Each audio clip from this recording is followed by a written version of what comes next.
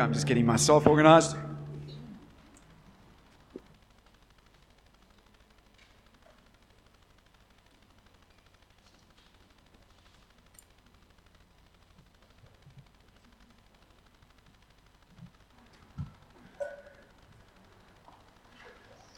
Thanks. That should be about it, I think. Just need a bit more red light just for the top. I'm just joking. I've been trying to tan the top of my head a bit, so good. Welcome to you. If you're our guest today, welcome. It's so great to have you with us. If you are joining us online or you're watching this later and it's your first time with us, welcome to you. It's so good to have you with us today. Wonderful. Rolling start. We're going straight in virtually. The only announcement is just to say that Janine is now in place as our new operations manager. Good for Janine. And if you're wanting toys, the Treetop Toy Store in Scottburgh. That's where you'll find Dwayne with a lot of toys for you, even for your kids. All right, good. So, excuse me, I might just need to grab my order down there as I almost ripped this thing off. We are continuing with this series, Is This It? On the End Times. Thanks, Emma. Thank you so much. Thank you. And so we began the series on the 13th of June. It feels like it was the start of the year with everything that's happened. It's weird. It feels like so much has happened since then, but that's when we started. That felt very much like season 1. And then I was in and out of hospital at one stage. That was like season 2. We had guys like Stan Phipps, Brent Brading, some of our elders who were sharing very much on those first 2 chairs, seeking and saving the lost and mobilizing the priesthood, which speaks very much of discipleship. Those are very key end times themes. Now, I say this very carefully. I'm not making light or making fun of what I'm going through, the health challenges I face. But there is something almost a little ironic about starting a series called Is This It? And a few weeks later, you are diagnosed both with cancer and a life-threatening blood disorder on top of that. It was like, seriously? Okay, so thankfully I'm still here by God's grace and power a few months later. Yeah, thank you, Lord. Thank you, Lord. And I certainly do have faith and a vision for life, yes, still beyond chemotherapy. That's what I'm trusting God for. And so I've had people, there will be some news hopefully in the next week or so, just some more feedback from the doctor. So I'm just waiting for that. But thank you again for your prayers, your encouragements, the words that you send. I tell you, I can't express in words how important they are. So thank you so much for that. So turning to that question, is this it in terms of the return of Jesus? So we are closer than ever before, obviously, that goes without saying. But I do feel like I wouldn't think that the return of Jesus is a week or 2 away. Let's put it that way. And especially when we look at a scripture like this one in Matthew chapter 24, verse 14, where Jesus said, "And this gospel of the kingdom will be preached in the whole world as a testimony to all nations, and then the end will come." People, again, interpret this differently. The way that I read this and understand this, there are still unreached people groups we need to reach with the gospel. That is like the box that needs to be ticked. I think this is the most important sign of them all. When that's done, the way is really then open for the King to return. All right, but we certainly are closer than ever, and we need to live ready for his return. I trust that'll come through today as well. So, a quick recap, in case you weren't with us, or we all need reminders, don't we? So remember that we said that this is, in fact, even before we get there, let's talk about one of the preaching themes through this year. You might have picked up as a real theme of faith, of living with faith.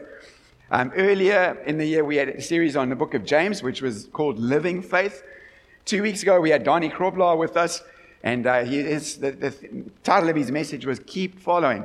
Keep on following Jesus, especially through these challenging times that we are going through. Hold on to faith. Remain steadfast. Don't give up. Keep your eyes on him. So that theme we're kind of extending in this series. We're kind of looking even further down the road. And the central question that we're asking is this in this series. Here we go. In these challenging, uncertain times that we find ourselves living in, how should we live with faith towards the future and especially towards the return of Jesus? That's really what we're looking at. To put it another way, we're looking at keeping on following Jesus all the way through to the end, even to the return of our King. All right, so that's what we're looking at. So in season 1, we started with a focus on the book of 2 Thessalonians, which I said could be surprising for some because you'd think, well, mustn't we go to Revelations or Daniel or something like that?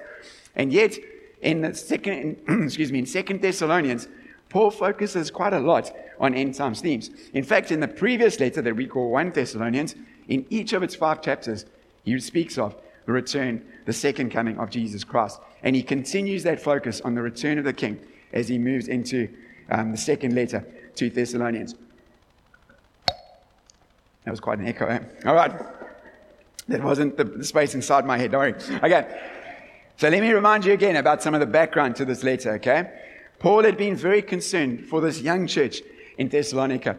And he wasn't able to get there himself, so he sent Timothy to go and check out and see how it was going. Timothy came back with a pretty good report, but there were some concerns. And so Paul wrote this letter to them that we have as First Thessalonians. And generally, they believe the date is somewhere between 49 to 51 AD, which would mean that this letter is quite possibly the first book of the New Testament that was written and published. So even though the Gospels, Matthew, Mark, Luke, and John, cover events that took place earlier than this, they were only published in their final form later on. Okay, so First Thessalonians could be one of perhaps even the first book of the New Testament.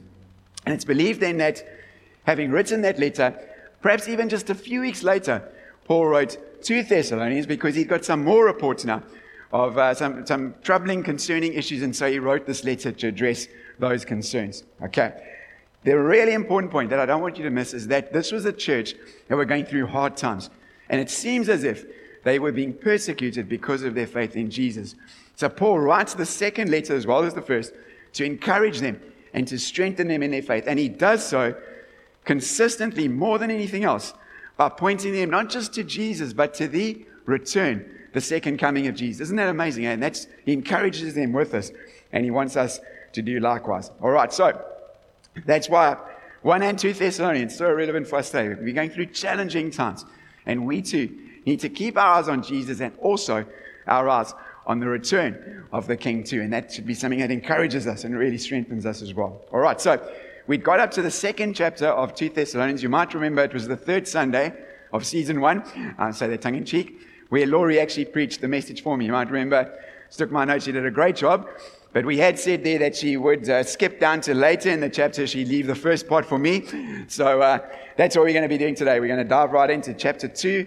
And we'll begin with verses 1 to 4. Even there, we won't get through all of this. There's so much in here. Okay, so here we go. Concerning the coming of our Lord Jesus Christ and our being gathered to him, we ask you, brothers and sisters, not to become easily unsettled or alarmed by the teaching allegedly from us, whether by prophecy or by word of mouth or by letter, asserting that the day of the Lord has already come. Don't let anyone deceive you in any way, for that day will not come until the rebellion occurs and the man of lawlessness is revealed, the man doomed to destruction. He will oppose and will exalt himself over everything that is called God or is worshipped, so that he sets himself up in God's temple, proclaiming himself to be God. All right, so much here. So let's begin we begin by recognizing that Paul describes the returning of Jesus and our gathering to meet him. The Greek word is episynagogue. It's like an assembling of the believers. So we call that the rapture. The rapture, okay?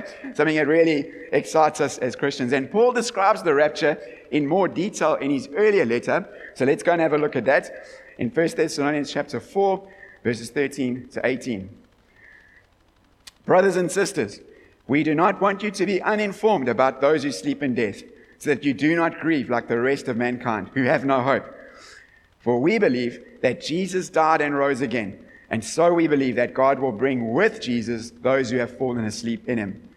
According to the Lord's word, we tell you that we who are still alive, who are left until the coming of the Lord, will certainly not precede those who have fallen asleep. For the Lord himself will come down from heaven with a loud command, with a voice of the archangel, and with a trumpet call of God, and the dead in Christ will rise first.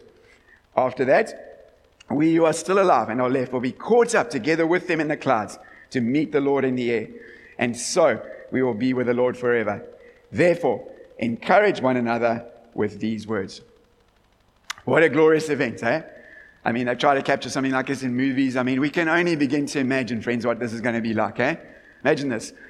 Paul really focuses here on this meeting that takes place in the clouds. So you have Jesus coming down from heaven, and then believers being gathered up to go and meet him in the sky. I mean, this is just incredible. Some say that it might be like, when a king is triumphantly escorted back into, let's say, a city. So you have, Jesus the meeting, and maybe everyone coming down, with Jesus.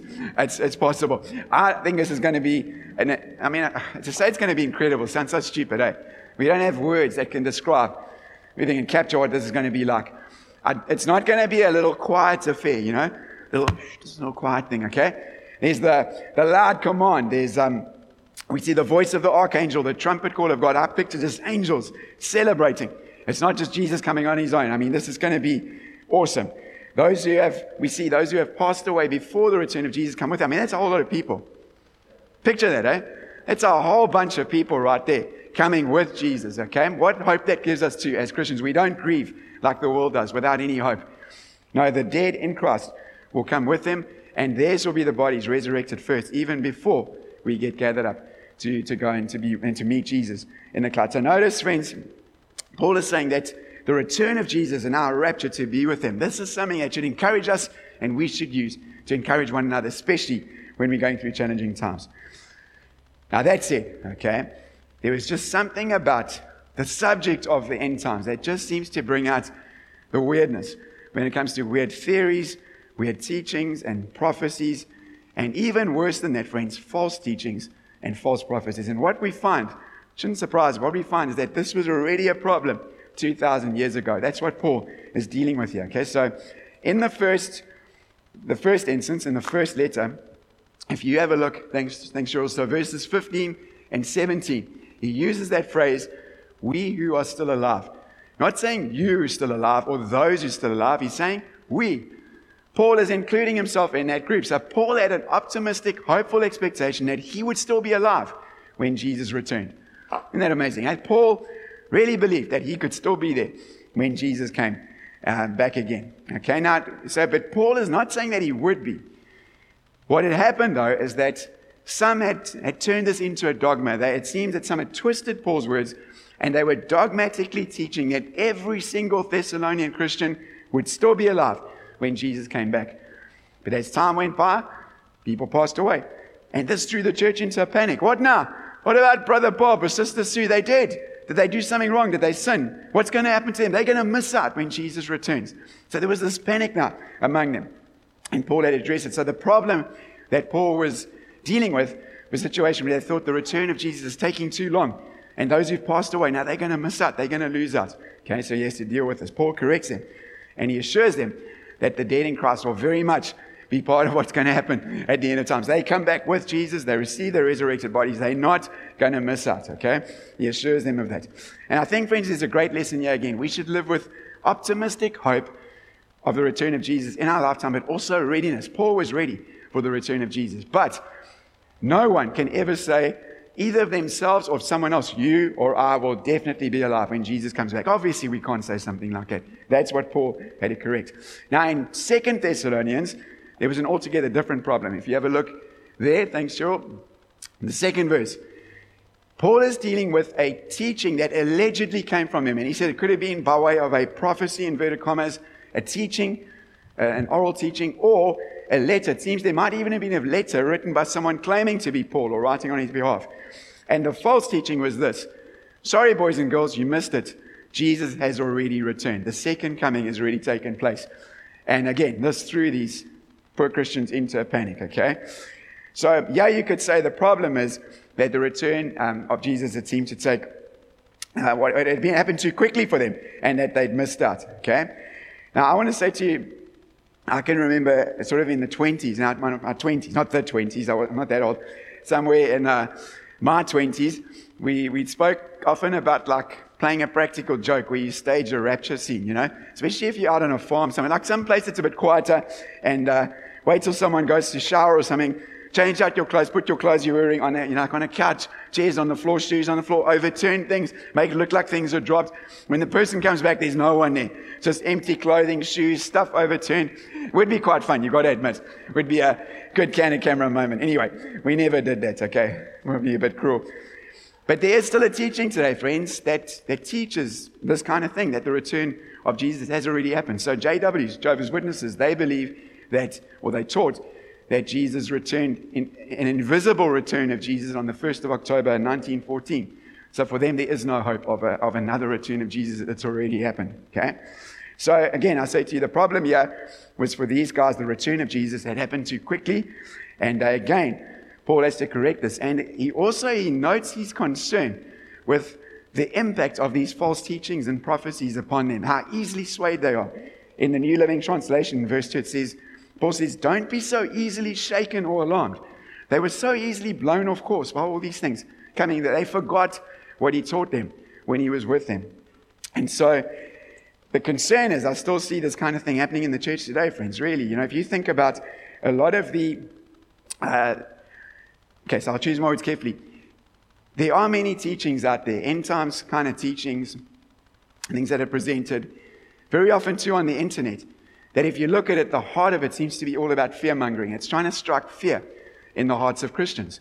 And I've expressed my concern about that before because I don't see that in Scripture. I really don't. Especially, you go and read these two letters of Paul, 1st and 2nd Thessalonians, and try and catch that heart in Paul, trying to put fear in the church. He's not doing that. He's doing the opposite.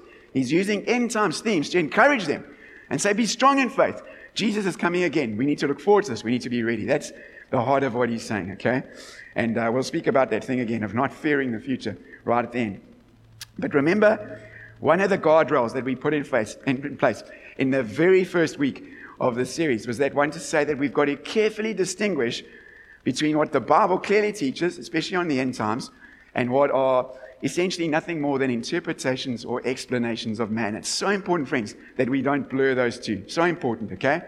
And it can never, ever be that what are interpretations or explanations, and how good they might sound, they can never, ever be on the same level as scriptural authority. And for heaven's sake, we can never allow ourselves to be divided by different interpretations and explanations. What do you believe? Oh, that's different to me. Now, we can't have fellowship. I mean, that's crazy. That's not in Scripture. Remember where division comes from. I'll give you a clue. It's from below. All right. Here are some great quotes. Just two quotes I want to give you. Warren Wiersbe says this: the purpose of Bible prophecy is not for us to make a calendar, but to build character. Paul emphasized this fact in both of his Thessalonian letters, and our Lord warned us not to set dates for his coming. That's in Matthew chapter 24, verse 36 and 32. Date setters are usually upsetters, and that is exactly what happened in the Thessalonican assembly. Mark Wheaton says this: prophecy is not written so that we can predict what will happen in detail.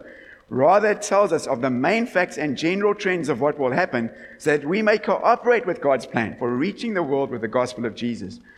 Prophecy tells us about the second coming, the triumph of the gospel, the greatness of the opposition against the gospel, and it warns us that the second coming may be delayed. All right? So if you look at this, what Mark Wheaton is saying is that there are very clear themes that come through in biblical prophecy. There are things that are beyond dispute if you're a Christian. Jesus is coming again. We don't debate that. Of course, that's clear, crystal clear. Might be delayed, might be longer than we expect, but he is coming. He is coming again. But the thing is this, friends, and please hear me, when it comes down to the details, the nuts and bolts of precisely how it's going to happen and when it's going to happen, now we're moving into the realm of interpretation and explanation. Nothing wrong with that, but just we need to distinguish between what is man's view. As much as we try to be inspired and led by the Holy Spirit, this is how we see it, which can be different to this group, which can be different to this group. And this is Scripture, which stands above and beyond everything else. The truths here are incontestable, and we can't try to elevate these things to this. Are you with me? Are you with me? Okay. All right. I think it's great. Christians, you want to study, let's say, the prophetic books like Revelation and Daniel. You want to grow in understanding. You want to grow in your understanding of different interpretations and explanations of how things can end. You want to grow in discerning the signs of the times. These are all, it's nothing wrong with it. That's great, friends. It really is. But the danger is when we take one set of interpretations or explanations, even our own, and we try to elevate it by almost suggesting that it can and will happen only like this. I don't believe Scripture permits us to do that. Okay, and you're welcome to come and show me to the contrary, but I honestly would agree with the guys like Ethan those who say biblical prophecy helps us, but it is not. The only one who possibly can explain the exact how and especially the when is God in heaven. Okay, come back to that in just a moment. Just if we need any further caution on this, let's remember what happened at the first coming of Jesus. The Pharisees, the teachers of the law, probably knew the Old Testament scriptures better than most Christians know the New Testament, even though there's a lot less to it. Okay? Those boys could recite scripture, passages, poof.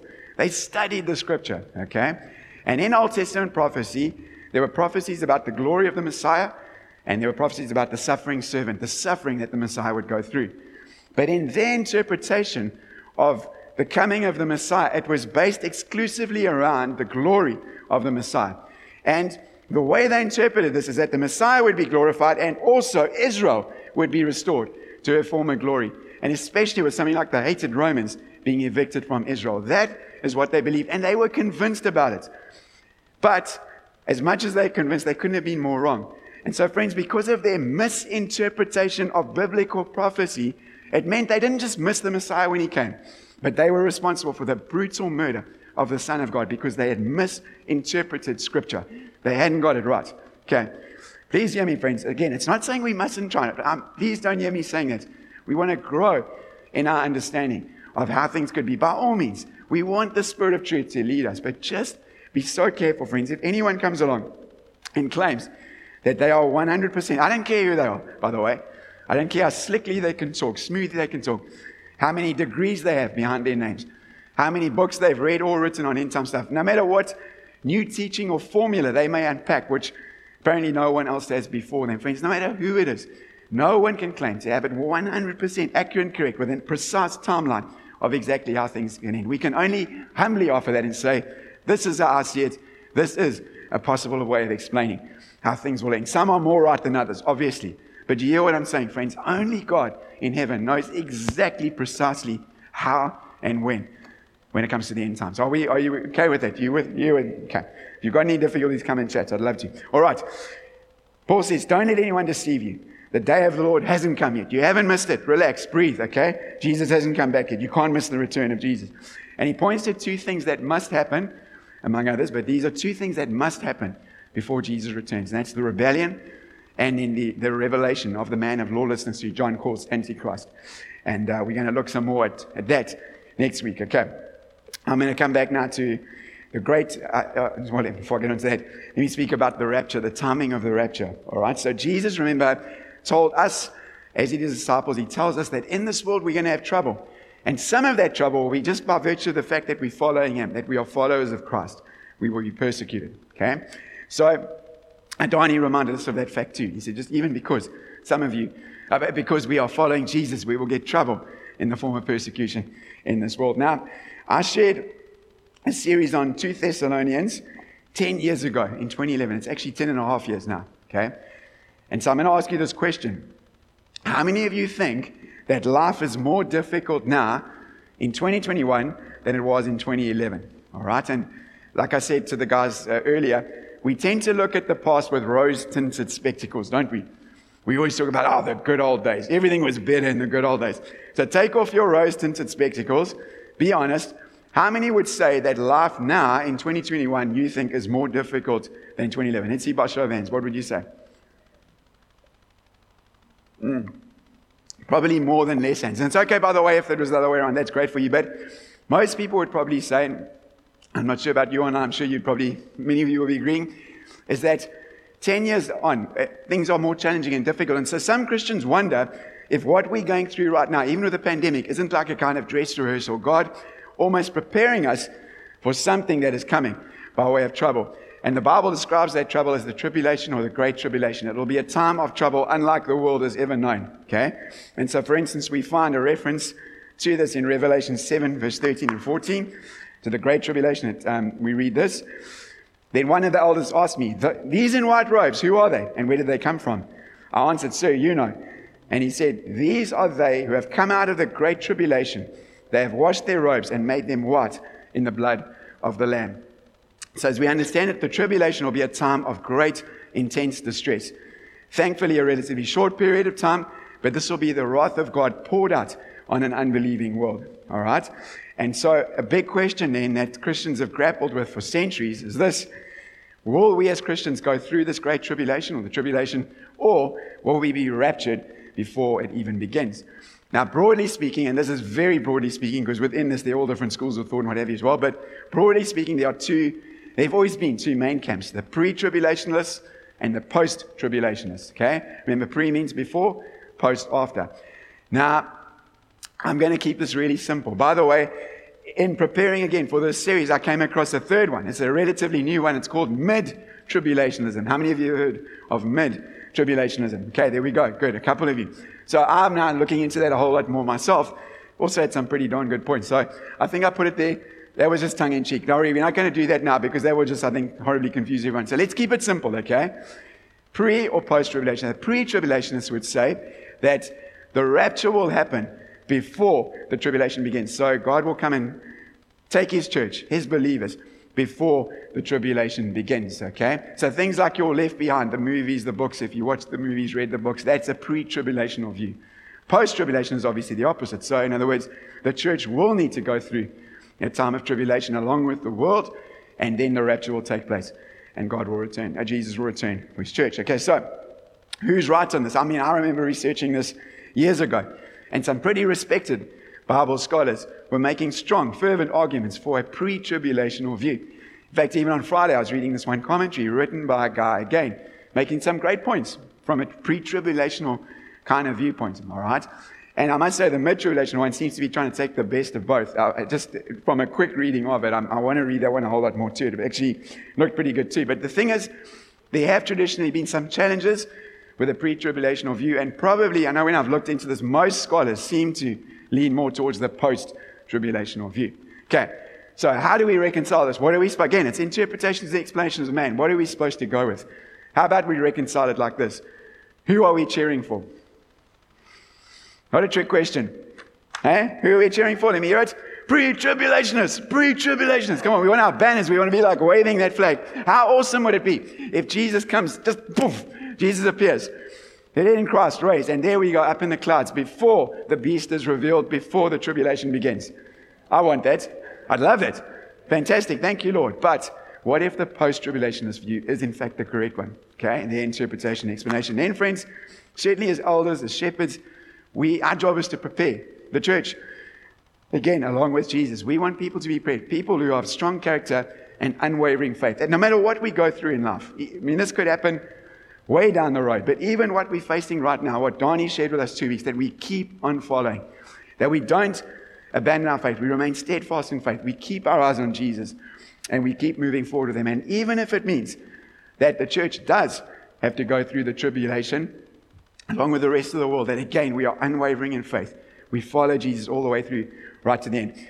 I forgot to mention it this morning, but one bit of good news is if the post-tribulational view is the correct one, and we go through it, then you know the return of Jesus is very soon, okay? Because it is a shorter period of time, relatively speaking. So, as I come in for a landing today, I want to remind you again, when we speak of end times, it's not doom and gloom for God's children. It really, really isn't, okay?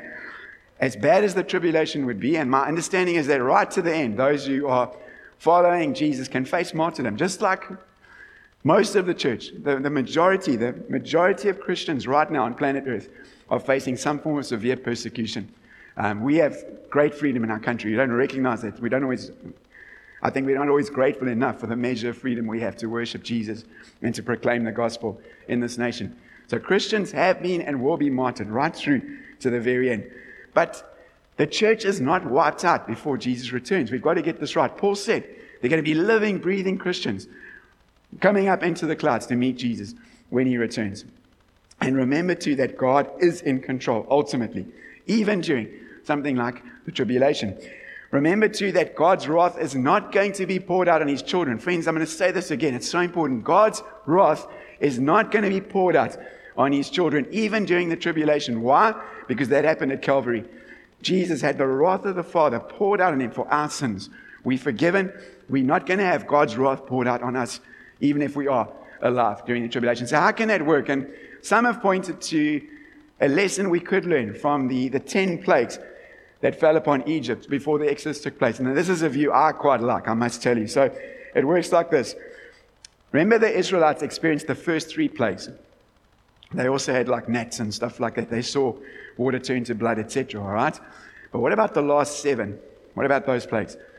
Okay? While Pharaoh and the Egyptians were getting hammered by plagues that actually got a whole lot worse, especially leading up to the death of the firstborn male, the 10th plague. Okay? Whilst Egypt was experiencing what was happening in the land of Goshen, where the Israelites were, God was shielding them and protecting them. I mean, it must have been an incredible thing. Like, for example, the rest of Egypt in darkness, this area, it has light. Livestock and what have you, dying all the way around. Yeah, they've got all their livestock. So, you know what I'm saying? God shielded them and he protected them. Friends, I believe this, I really do, is that there are going to be followers of Christ who if they're going through that time of tribulation, are going to experience supernatural protection, deliverance, and provision of God. I truly believe that. I really, really do. Because they're not going to be punished along with the world. Our punishment fell on Jesus at Calvary. Are you with me? I'm not saying we won't be affected at all if we're alive in those times, but I believe there's going to be a whole lot of shielding, protection, and provision in God, even for those who choose to keep following Jesus, even through a time like that, as intense as it's going to be. Are you with me? Bottom line is this. When it comes to the future and even the end times, we are not called to live in fear, friends. We are not. That's not the spirit that God has given us. We don't have to fear the future because of Jesus and because of the one who is returning for us and holds everything together. We're going to continue looking at this next week, so I'd love to pray with you right now. Let's do that together. Thank you, Lord. Our Lord, we just thank you that you have not given us a spirit of fear. We thank you that you're in control. That all the way through to the very end, Lord, you have ordained how things will happen and when they will happen, and you have perfect knowledge in that regard. And Lord, we acknowledge that today. We want to grow in understanding you. Yours is the Spirit of truth who leads us into all truth. But we recognize, Lord, that only you have 100% accurate, clear knowledge when it comes to the how and the when, the nuts and bolts, the details. And help us, Lord, we don't want to be swayed also by so much of the stuff that's out there. There's so many different types of interpretation and explanations. It can be overwhelming sometimes. But our job, above all else, is to keep our eyes on you, Jesus, and also to hold fast to the clear truths, the clear details that are provided for us in Scripture, and especially in scriptural prophecy. We pray for this, Lord, that you will guide us and lead us. And even now, Lord, if there's any fear in hearts here today, maybe not just only about end times, but even this time that we're going through, Lord, we pray now for the outpouring of your love. Your perfect love casts out fear. I pray even now for that sense of your arms around us, Father. You hold us. We're in the palm of your hand. You sustain us. You didn't only create us. Even now, every breath we have is ordained by you. Thank you for the confidence that we can have for what lies ahead of us, no matter how challenging it may be, to know that you are God with us. You are our shield, our fortress. You are our provider. You are our protector. You are the way maker. And Lord, we just thank you today that you would enable us, grace us to live without fear as we look down the road and all the way to your return, King Jesus. We pray for this now. Let us be encouraged today, as Paul urged the church. And we want to encourage each other today with the fact that you are coming back again. And on that note, friends, as we were just finishing off in worship today, I just felt God ask that question today. Are you ready? Are you ready for the return of the King? Paul was living ready, and that's what he encourages us to do as well, that we are ready for the return of King Jesus. But are you ready today, my friend? Even perhaps as you watch online, wherever you are today, or whenever you see this, are you ready for the return of Jesus? You see, Jesus Christ was our substitute. We either have to be punished for our own sins, we all sin, and there are consequences for it, or we need a substitute, someone to take our place. And God provided his own Son as the Lamb of God who takes away the sins of the world. Jesus lived the perfect life we could never live. And then he was crucified in our place. He suffered and died so that we could be completely forgiven and have life everlasting. And today I would love to give you the opportunity to make right with God, which can only happen through faith in his Son, Jesus. Or perhaps you once walked with God, but you know you've wandered far away. And I'm not just talking about a bad week or so. You know that like that prodigal, you've lived in a distant land, far from God. And today you want to make right again with him. You are forgiven, as it were, but you want again to rededicate, recommit your life to Jesus. So would you also join us in praying today? I'm going to pray it slowly. Pray this from your heart and mean it with all your heart and say, Jesus Christ, I call on your name to save me. I confess that I've sinned against you, God. I know I've done wrong. And today, I ask you to forgive me completely. I turn away from the life I've been living to follow you, Jesus, as my Lord and my King. I receive your forgiveness now. And I thank you that I'm adopted into your family as a child of God, that I'm a citizen in your kingdom forever. Thank you for filling me with your Holy Spirit, for opening up the Bible to me, and for giving me grace to follow you, Jesus, all the days of my life. I pray all this in the mighty name of Jesus. Thank you, God. Thank you, God. Just as we're in this place, I just want to encourage you today, if you prayed that prayer, I would encourage you to tell at least 3 other Christians that you know, and mature believers who can encourage you and can help you. And that whether you're in this church or if you're watching online, it might be another, but that you are part of a local church where you can be encouraged and supported and you can move forward. Because it's not just an insurance policy, son. This is life everlasting with God. I want to encourage you to join a local church where you can grow and not just be blessed, but you can grow to be a blessing in and through that church. Please do that. All right. Now I want to extend that question to us, friends, as we're in this place today. Are you ready? But now you might say yes with full conviction, as we should be able to. We should be able to say with full assurance, I'm ready for the return of Jesus. But now I want us to lift our eyes to those around us. Family members, relatives, friends, neighbors, work colleagues, school friends, whoever they might be. And how do we feel about it? We know that there are going to be many people around us who are not ready for the return of Jesus, who actually the return of Jesus would be a day of dread for them right now with where they're at. And I just feel, friends, today, I shared this earlier as well at our prayer meeting yesterday. I felt like the Lord just stirred this in my heart. Again, the parable of the lost sheep, where the shepherd leaves the 99 to pursue that one lost sheep.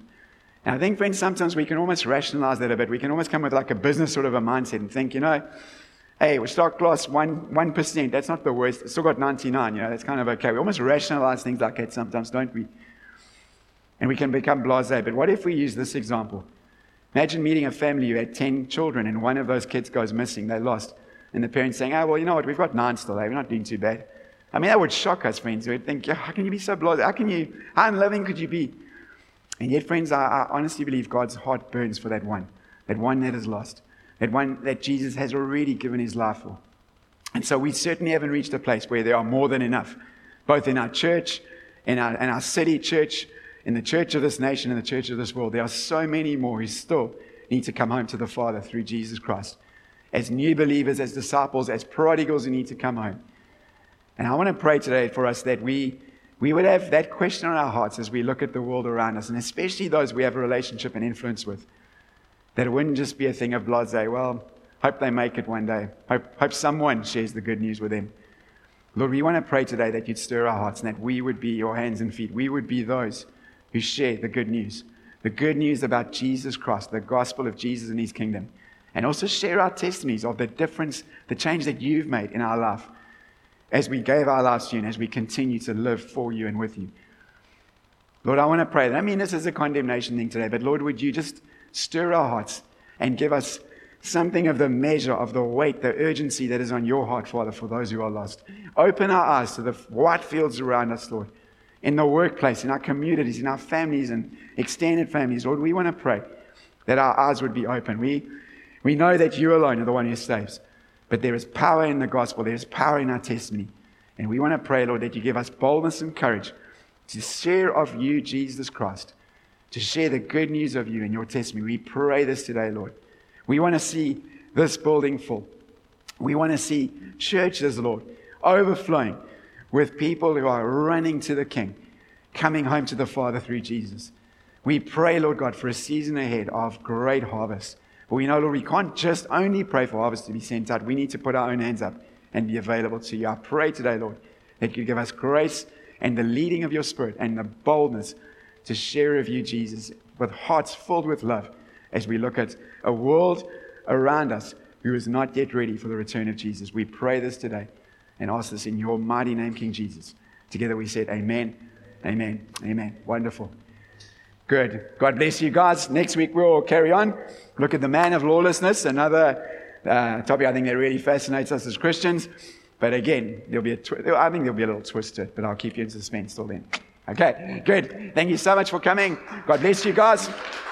Thank you. Thanks so much for joining us online today. It's been great having you as well. God bless you all. Have an amazing Sunday and a truly blessed week. Amen. Thank you.